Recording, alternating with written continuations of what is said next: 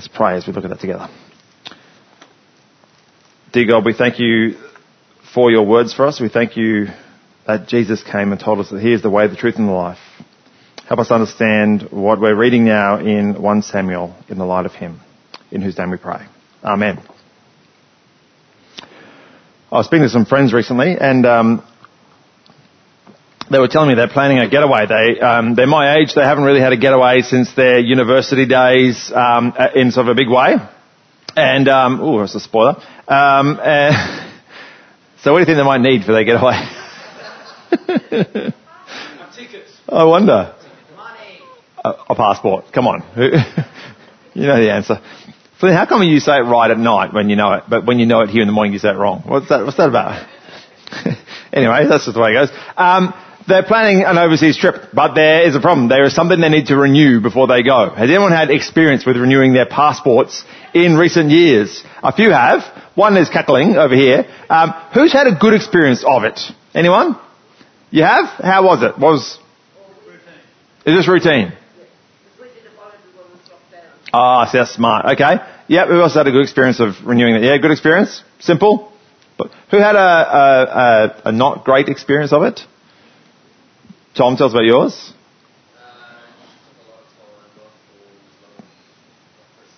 Yep.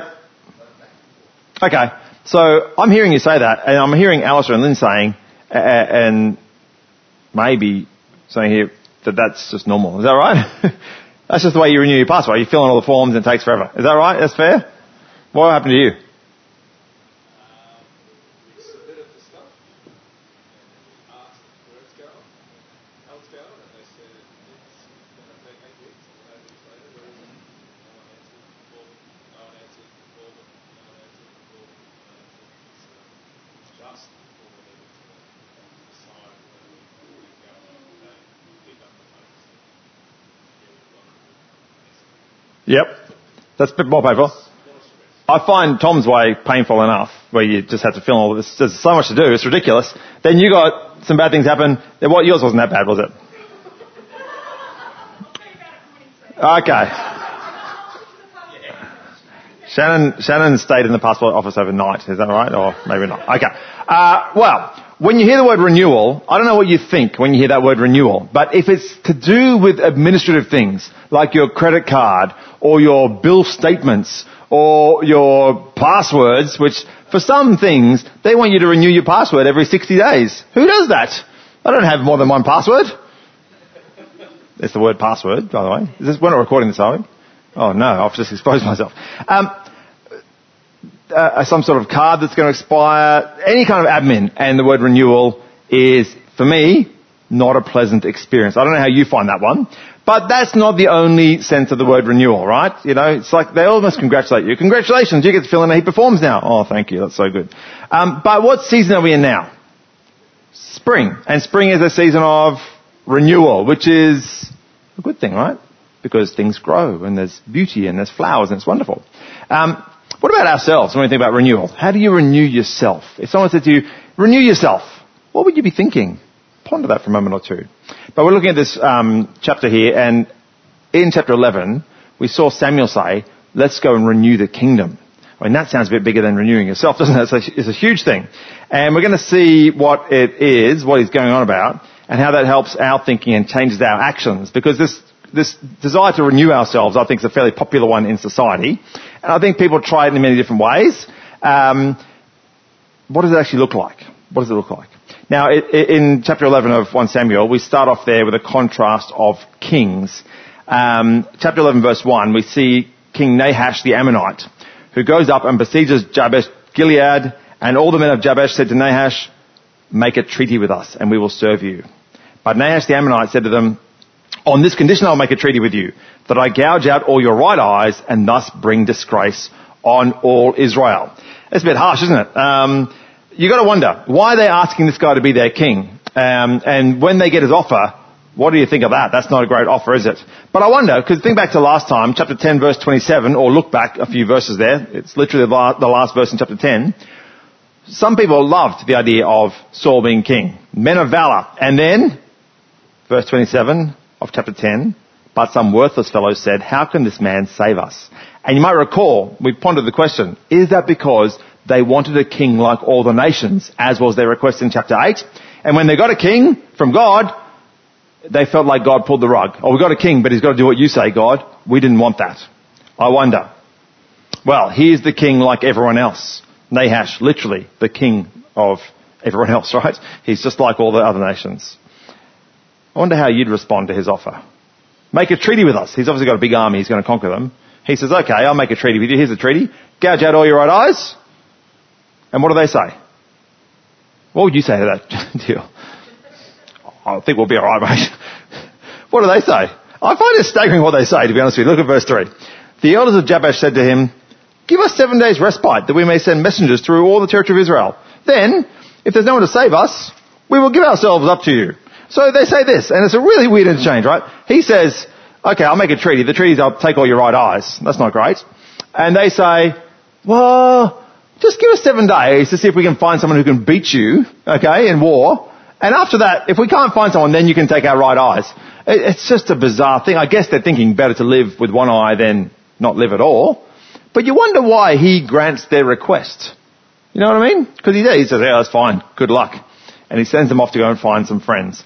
Now, I wonder if it says something about the way Jabesh Gilead is viewed by the rest of Israel. We'll come to that in a moment, but they don't have a great history, so to speak. It might also say something about his army and his force and how he views Israel.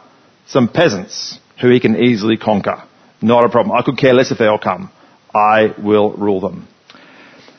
Well, when we pause there, I do find it striking, though, to consider the idea of the request back in chapter 8. We want a king like everyone else. They get what they want in the form of Nahash, and it's not what it cracked up to be. And that is so often the way in life, isn't it? We want something that the nations around us have because we think they've got better ideas about how to organise society than God does. But as we see what they have to offer, it dawns on us maybe what they have to offer is not as good. Now, I don't know what you've been reading, but if you look in any magazines, you'll see that 50 is the new 40, right? It's a new idea, that sort of thing. That's what they tell us, right? The 50 is the new 40. That's what they say. Is that something you've heard before? Yeah? What does that mean? Does anyone know what it means? I think it's trying to say that, you know, your middle age is later in life now. It's fine. It's okay. You just keep on renewing yourself and being okay. They're trying to say you're going to live longer. It's going to be all right. But it just makes me wonder. No one lives to 140, do they? So what's the big selling point behind this, you know, it's okay to be a bit older? Like, it is. But what promise is there in that? What about dieting fads? They come out every year. A new dieting fad comes out. Why do these come out? Why are they so popular? Why do people jump on board with them? Is it because we've lost the basic wisdom on balance between work and exercise, between basic nutrition thinking? Is that what it is? Who knows? What about accessibility and communication? You've got your phone. We talked about this a few weeks ago. You're closer than ever before with other people. And yet, the surveys are showing that we're actually all further apart. Mobile phones can put you in touch very easily, and yet there's increasing rates of depression and isolation and loneliness. It's a poor substitute for face-to-face. The list goes on and on, right? If you put your hope in what the world tells us, I can promise you, you will be disappointed eventually, right? Whereas if we put our hope in God and His ways, it will give us perspective on life. It'll help us find greater satisfaction in our daily toil because we can see the bigger picture. The men of Jabesh Gilead thought they could put their hope in Nahash, and suddenly it dawns on them, this is not a good deal. We don't want to live without our eyes. Can someone save us? I wonder, I was trying to think of examples of great reversals in life. And I went to the source of all knowledge, Google, and I found a few quotes or jokes. I'm going to put them in inverted commas. I wish they were my jokes because they're very, very funny, but we'll see. So the first one's this. How do you find the answer to a question? Well, this is how you do it, okay? You put the wrong answer on social media, and then you'll be lambasted by people telling you what the right answer actually is. I think that'll be quite funny at 6 p.m. We'll see. It might not be. Flynn, will it be? Lead balloon? It'll be okay. That's probably better than... it's much better than here. A husband is speaking to his wife, and he tells her she's done the wrong thing. There's been a mistake, and they're having an argument about it. And eventually he says, listen, you probably just need to embrace your mistake. And so she gives him a big hug. I thought that'd work here. The last one's dad joke. So Brent, you'll laugh at it. A person goes to a therapist, and they tell the therapist they have a fear of driving backwards. Can you please help me with this fear? I need some kind of help. And the psychologist says, I'm really sorry, I don't do reverse psychology. Yeah, okay, dad joke's over. Those are perhaps some jokes about things being reversed, or seeing it from a different perspective maybe. What we actually see in the next part of chapter 11 is something of a reversal, or something coming undone. And I don't know if you picked it up as it was being read out. Did anyone pick up the reversal there as it was being read out? If you did, massive prize for you. Is anyone confident to say what they think is being reversed here? No, I don't think so. That's all right. Yeah, you have to work with me here, but it's something of a reversal of Judges 19 to 21. Who thought that as it was being read? No one. There we go. But let's just think back here. So you have to work with me. So put the screensaver off, turn the brain on. What is like the big theme of Judges? If you had to use one sentence to sum it up, what would it be? Trying and failing. Not bad. Yep. What else? Give me another one. Judges actually has a phrase it uses itself. So if you get this, that's definitely a prize. It's just on the tip of my tongue. Oh, that's pretty good. In those days, there was no king in Israel. I'll go read it now, I've forgotten. In those days, there was no king in Israel. Everyone did what was right in their own eyes. It's a key refrain, okay? It comes up again and again through the book of Judges. It's actually the last verse of the book of Judges, I'm pretty sure. And I don't know, maybe a couple of years ago we were looking at Judges, and we saw that it's like this, what did you say it was, Brent? Things... Trial and error. Yeah, it's basically this circle of things getting worse and worse and worse and worse, and it really leaves you scratching your head. And as you read chapters 19 to 21, it's quite abominable, really. The book demonstrates quite clearly the sinfulness of humanity and the failed solutions that we bring to the table ourselves. We're not going to go through the whole book now, but at the end there's an incident that involves distribution of body parts to the tribes of Israel. It involves that. It involves Jabesh Gilead, the tribe of Benjamin, and the fact there's no king. Now, what actually happens, and I'll put it up on the screen in a second, is that there is an atrocious act in the town of Gibeah. And that atrocious act then results in human body parts being sent out around the nation of Israel. A civil war ensues, and in that civil war, the tribe of Benjamin, which is where the city of Gibeah is located, is all but wiped out. Thousands and thousands die. I think about 600 men run away. And then they have a council to decide what's going to happen. Oh, we almost annihilated one of our own tribes of people. What do we do? Well, let's give them some wives. Oh, Jabesh Gilead didn't turn up. Let's take some of their daughters and give it to the men of Benjamin for their wives. And so they attack the people of Jabesh Gilead. And then it finishes with that refrain, the final verse. In those days there was no king. Everyone did what was right in their own eyes. What a debacle. There it is there in bullet point form. Horror in Gibeah, civil war, Benjamin wiped out, crushing of Jabesh Gilead, and no king. ... Who comes from Gibeah, by the way? Anyone know? A famous Israelite from Gibeah? A very tall man. Saul. Saul comes from Gibeah. That's very interesting, isn't it? And so what we actually see in this chapter is... I'll read for you verses 4 to 6. The messengers came to Gibeah of Saul. They reported the matter in the ears of the people, and all the people wept aloud. Now behold, Saul was coming from the field behind the oxen, and Saul said, "What is wrong with the people that they are weeping?" So they told him the news of the men of Jabesh, and the Spirit of God rushed upon Saul when he heard these words, and his anger was greatly kindled. Verse 7, he took a yoke of oxen, cut them in pieces, and sent them throughout all the territory of Israel by the hand of messengers. So you can see some of the similarities here, but it's quite different. In this case, there's no refrain of no king. In fact, God anoints Saul by the Spirit to right the wrongs of the people there. And so it's kind of an antithesis to Judges 19 to 21. We have oxen body parts sent out. If you're squeamish, I don't know how to help you with that one, but it's not people. I mean, it's small victories, right? Okay. I guess if you were to make a sin offering, what would you use for the sin offering? If you're rich, you'd use oxen, right? So, yeah. There's going to be a war, but it's going to be a unified war. They're going to fight against the people oppressing God's people. The war is led by who? The tribe of Benjamin. And what happens to Jabesh Gilead? They are saved. And how does this happen? Not in human wisdom, but by God's divine power. There you go. Bang. Quite neatly put there.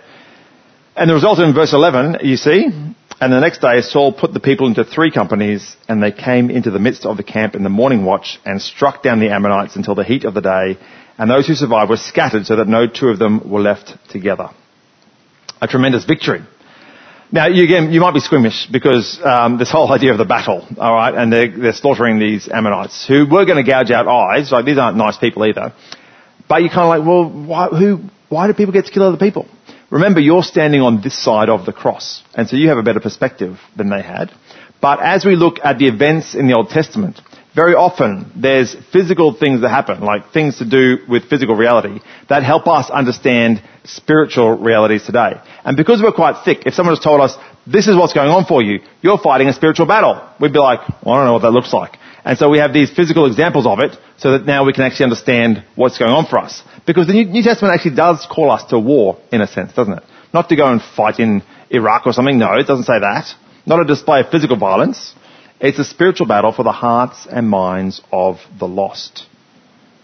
And not to cause them harm, but actually to help them, to bring them into the wondrous light of the good news of Jesus Christ. It's a reversal, isn't it? Physical wars bring physical pain, they bring suffering, they bring death. And Jesus says, I have restoration and healing and eternal life. Our world is in the darkness, as John's Gospel puts it. And when Jesus comes, it's to those dwelling in darkness shone a great light. Our war is against the darkness of the world that we live in. The spiritual Nahashes, if you can work with that concept. If not, just drop it. And not to bring harm, but to bring healing, restoration, forgiveness from sin, new life in Jesus Christ our Lord. And so we might pause there for a second and say, well, how do I do that? You've just put me in the army, Craig. False. I haven't. Who did? God did. That's right. But great. What do I do? How do I do that? Well, God puts you with his people. And he gives us a common purpose. What's God's purpose for his people on earth? Jesus says it pretty clearly at the end of, go and make disciples. It's pretty obvious, isn't it? And so we might say, okay, well, that's what we're going to do. We can do that, all right, and we can even work together. We can do that. But what does victory look like? And that's where we've got to stop and take a healthy dose of humility, right? A reality check for us. Because victory is not for us to claim, is it? Whose life can you change to bring them out of darkness into the light? Whose? No one's. I mean, I can't even change my children's behaviour, let alone save someone from sin and death, right? I can't do that. What's our job then? To go and present the good news of Jesus. And then God, by his Spirit, is going to work to change hearts and minds. He'll change them from living for self to living for him. So we've got to think about, how do we do that as a church? How do we do that? What are we on about here? I was talking to a friend, the same passport person, and there's a few sporting events on in Australia. The ICC T20 World Cup is one of them, and they were at a game with a big crowd in the cricket stadium, and they heard someone behind them saying this. They heard someone behind them saying, "Sport is back, baby. Sport is back, baby." What do you think that person meant? COVID? But I thought sport was still on during COVID, wasn't it?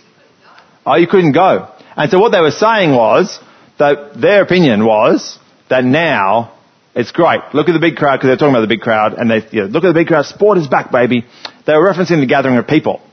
And perhaps that's an indicator, well, for this person, of where people are at. there's been 2-3 years of isolating self, of cutting off, all that sort of stuff. Maybe people are becoming more willing to socialise again. Perhaps that's the case. Maybe some of you were willing at the start to socialise. Maybe some still aren't. I said there's a spectrum, and maybe, the bulk of people are coming through in crowds. We can see it happening, and are more willing to socialise again. So what do? What's our role? Well, 3 simple things we could think of. First is, it's a really easy one. Pray, right? We've got to pray. We've got to pray for somebody that we know, okay, that we want to hear the good news. Acknowledge to God that we can't change them, but that He can. Then we can think of ourselves as a collective. What do we do as a church? How do we do that? How do we actually be purposeful about what we're doing? Next week, what's next week?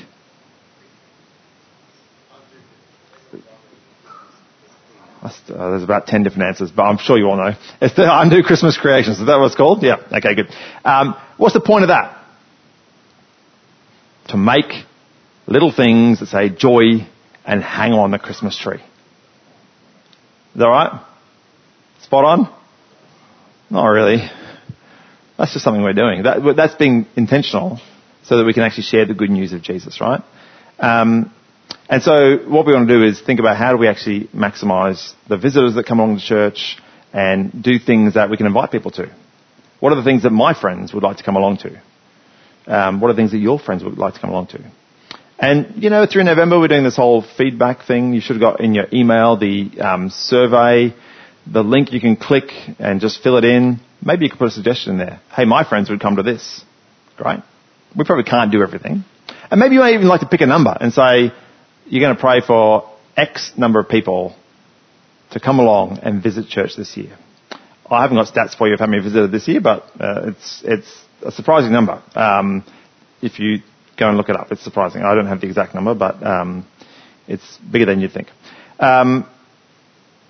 Do that. Great. So we can do it for ourselves, pray for our church, and we should also think a little bit globally. Pray for people overseas, particularly who? The Christians. It's very broad. So who? Missionaries. No one knows their name, do they? The Apostolics. They're the ones. Where are they? In France. Okay. That's good. They're going to watch this later. They'll be very sad. But what we could do is we could pray for them, and we could pick a number for them as well. How many people do you want to hear the good news and become Christians through the ministry of Josh and Susanna next year? Pick a number. 9? 19? I don't know. Just pick a number and pray for it every day. Because you'd be surprised that when you pray for things, things actually happen. It's not because prayer's a magic spell. It's because God loves us to depend on Him. And prayer is the ultimate expression of our dependence on Him. We're saying, Lord, we can make plans and we can prioritise and we can be strategic, but actually You're in control. A number of years ago, we had a 1, 2 and 5 year plan for church. We went through this whole process and we then looked at what happened in 1 year and 2 years and 5 years. It was actually surprising how many of those things happened. We said to people, this is what we're going to do. Here's 5 or 6 categories. Take it away. Pray for it. And we put some pretty big dreams on there in terms of what we would like to see happen. And a lot of them happened, all right? So just make some plans that you want to see happen and pray for them. And then prioritise. Think about what am I actually doing? What do I do in life? What's important to me? Is this important to me? It really should be, because God pulled you out of darkness into His glorious light. If it is, prioritise God, His people. Prioritise your place in that. When people hear that, what they think is, okay, so every single thing church does, I've got to go to. Is that what it means to prioritise it? No. What does it mean, Brent? Pick your things and stick to them. Yep, it's not hard, is it? Okay, well, I'll stop there. I could keep going all day, obviously. That's what I do. Not stopping the whole sermon, sorry, just stopping that part. Keep the expectations in order. We've got about another 45 minutes. No, we don't. We're almost finished. I've got a pop quiz for you. Before I take the pop quiz, would anyone be uncomfortable putting their hand up just now to a pop quiz? You might be. I'm going to ask you what your attitude to change is, and if you can choose, I'm in favour of change, I'm generally against change, or generally I'm on the fence. I want to see what's going on first. Okay, so I'm going to ask those 3 questions. Would anyone be uncomfortable answering that question by a show of hands? If you say, no, okay, fine. You just won't do it, that's okay. Okay, so let's just have a look here. So when you hear about change, who's in favour, generally, of change? A handful. Who's generally opposed to change? There's nothing wrong with that, that's okay, that's fine. And who is generally on the fence? I just want to see what it is first. Okay, good. Well, I've got a few changes to talk about this morning. No, I don't. This relates back to 1 Samuel, okay? Just bear with me here. There was a survey taken by the Presbyterian Church in Philadelphia, and they gave 5 categories of change. They said 2.6% of people are early innovators. They just go and change things, right? 13.4% are influenced by but not initiated, so they go with the change. So 15% of people basically are in favour. They said there's 34% who are the slow majority. We'll come along, but we're a bit slower. There's 34% who are the reluctant majority. They'll come along, but they're not necessarily happy to do so. And there's 16% who are the antagonistic, as they say. And their opinion is they will never change. Okay. So that's what they say. That doesn't mean if you put your hand up saying you don't like change that's who you are. Doesn't mean that at all. But we look back at 1 Samuel, and we had some people who were the antagonistic in the chapter there, in chapter 10. The people who, in verse 27, said, "How can this man save us?" All right?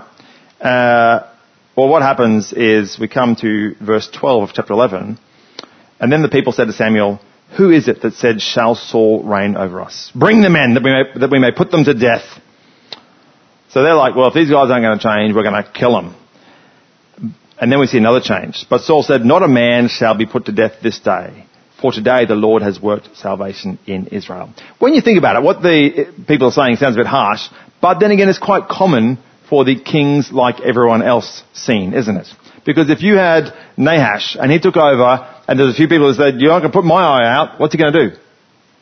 First of all, he'll put their eye out, and then he might put the other one out just for fun. Like that's what the kings did in the day. They killed those who stood against them. But this is not the way it works in God's kingdom. And Saul says, no one's going to die. Then Samuel said to the people, "Come, let us go to Gilgal and there renew the kingdom." So the people went to Gilgal, and there they made Saul king before the Lord in Gilgal. There they sacrificed peace offerings before the Lord, and there Saul and all the men of Israel rejoiced greatly. It's an enormous change. They want to kill the naysayers. Saul says, no, it's about God's salvation. It's not for us to decide. And this tension in the overarching biblical story is resolved. I don't know what the percentage will be in Israel. 16%, let's go with it. Human behaviour is human behaviour, right? The Presbyterians weren't around to take the survey back then, but I'm sure it's about the same. But no, they say we're going to embrace, we're going to unify the kingdom. Let's go to Gilgal and let's renew the kingdom. Those stats before, should or shouldn't be that way? It probably doesn't matter, right? It doesn't matter. But what does matter is whether or not God's word changes us. And we see here a huge reversal, an enormous change in Israel, and it's brought about by the Spirit of God. And so as we think about ourselves, we think, what are we looking for when we talk about renewal? What is it that we want? Do we want, and this is a great idea for you, do we want an app, right, that we could put on our phones, and into that app you can put all your credit cards and all your bills and your passport, all your info, and it just renews it automatically on the date, so you never have to fill a form in again. Wouldn't that be a good app? You could probably get Optus or Medibank to take care of the security for it. That'd be fine, I'm sure. Is that the renewal we're looking for in life? Like comfort? Are we looking for some sort of personal reinvention? Are we thinking that, my job's a bit stale, I don't like that, or I don't really like where I'm at, I want that, I want something different? Do we want a physical renewal? Is that what we're looking for? Are we thinking that 50 is the new 40, but what's the new 50? Is that what we're thinking? Or do we want to repent and refresh our vision of what God has done for us in Jesus? There's a verse in Romans 12 that talks about renewal. Do you know the verse, Lynn? She knows it well. I put her on the spot at 8 o'clock, and she got the first, there's 2 verses. She got the first one, which was not what I was after, and blanked on the second one. And then I said it, and then she's like, okay, I'll go there. I'll ask her again. Be transformed by the renewing of your mind. That's right. Our thought patterns have got to change, and that's what we should be praying, that God will do that in us. God says, that's what I want for you. So we've got to set aside the time to pray and ask God for that, the time to be in the Word, to let our minds be renewed and refreshed. It's so important for us, because that is how you find your renewal as part of God's kingdom. Come to Christ, enter through Jesus, and then be transformed.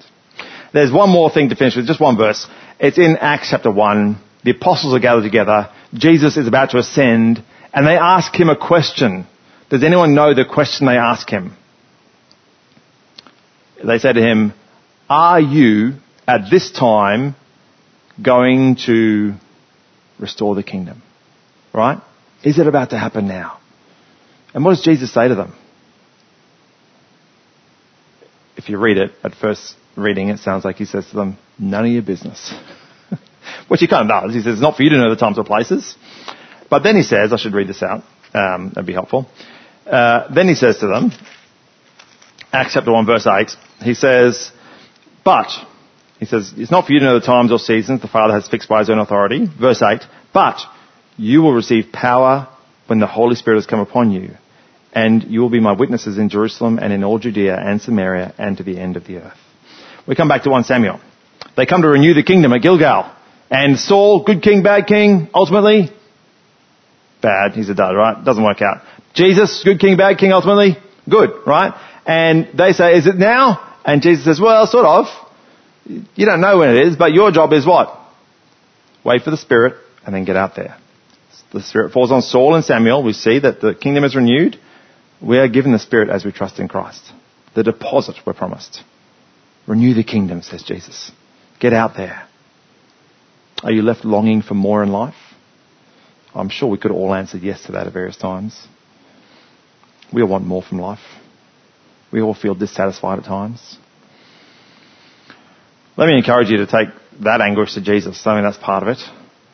But then find your place in the battle, all right? The battle for the hearts and souls of the people around you. Your friends, your neighbours, your family members. Renew your mind. Be transformed by the renewing of your mind. And then be those who play your part in the renewal of the kingdom. And rest assured, you're not a sniper sent out by yourself to take on everybody. You're part of a platoon here. Well, I guess I could get the nomenclature right if I thought hard about it. But you're part of a group, right? And together we are working for God's kingdom. Let me pray that we'll be able to do that. Father, we thank you for that wonderful question from the disciples, that longing that they had. Are you at this time going to restore the kingdom? That is our longing too. Come back, bring the kingdom in all its glory right now, we pray. But at the same time, we pray for patience. And we pray that we'll honour you in what we do, in how we carry ourselves as your soldiers, not to cause pain, but to bring healing and to point people towards new life in Jesus Christ. Father, renew us today. Help us to find ways to keep being transformed by the renewing of our mind, that we might be transformed as a community by you and see lives around us transformed. In Jesus' name we pray. Amen. We're just going to continue in prayer, so join with me in that. And while I'm praying, I think Chris was going to bring the kids back in for the last song. Father, we pray for the many things that are on the table in front of us, and we think particularly of the Apostolics. First of all, they are so far away from us physically and yet so close to us spiritually. Like us, they are precious children of yours, defined by your Son, our Saviour, Jesus. And we pray for their ministry in France, that you'll be working through them to bring the good news to dozens of people. Father, help us each to pick a number and be bold with it, to pray it, maybe to share it in a couple of weeks' time and set a goal that we want to pray for them as a church and share that with them to encourage them. And we pray that we might hear good news of people, and we thank you that we do hear good news in their letters of people becoming followers of you.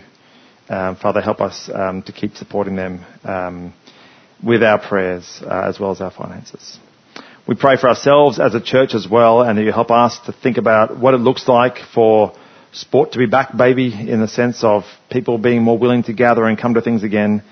Give us a confidence in you on that front, and help us to make plans with you in mind, ways that we can be thoughtful, make strategic decisions, and think of ways that we can reach out with the good news and most effectively use the gifts that we have and who we are for your glory.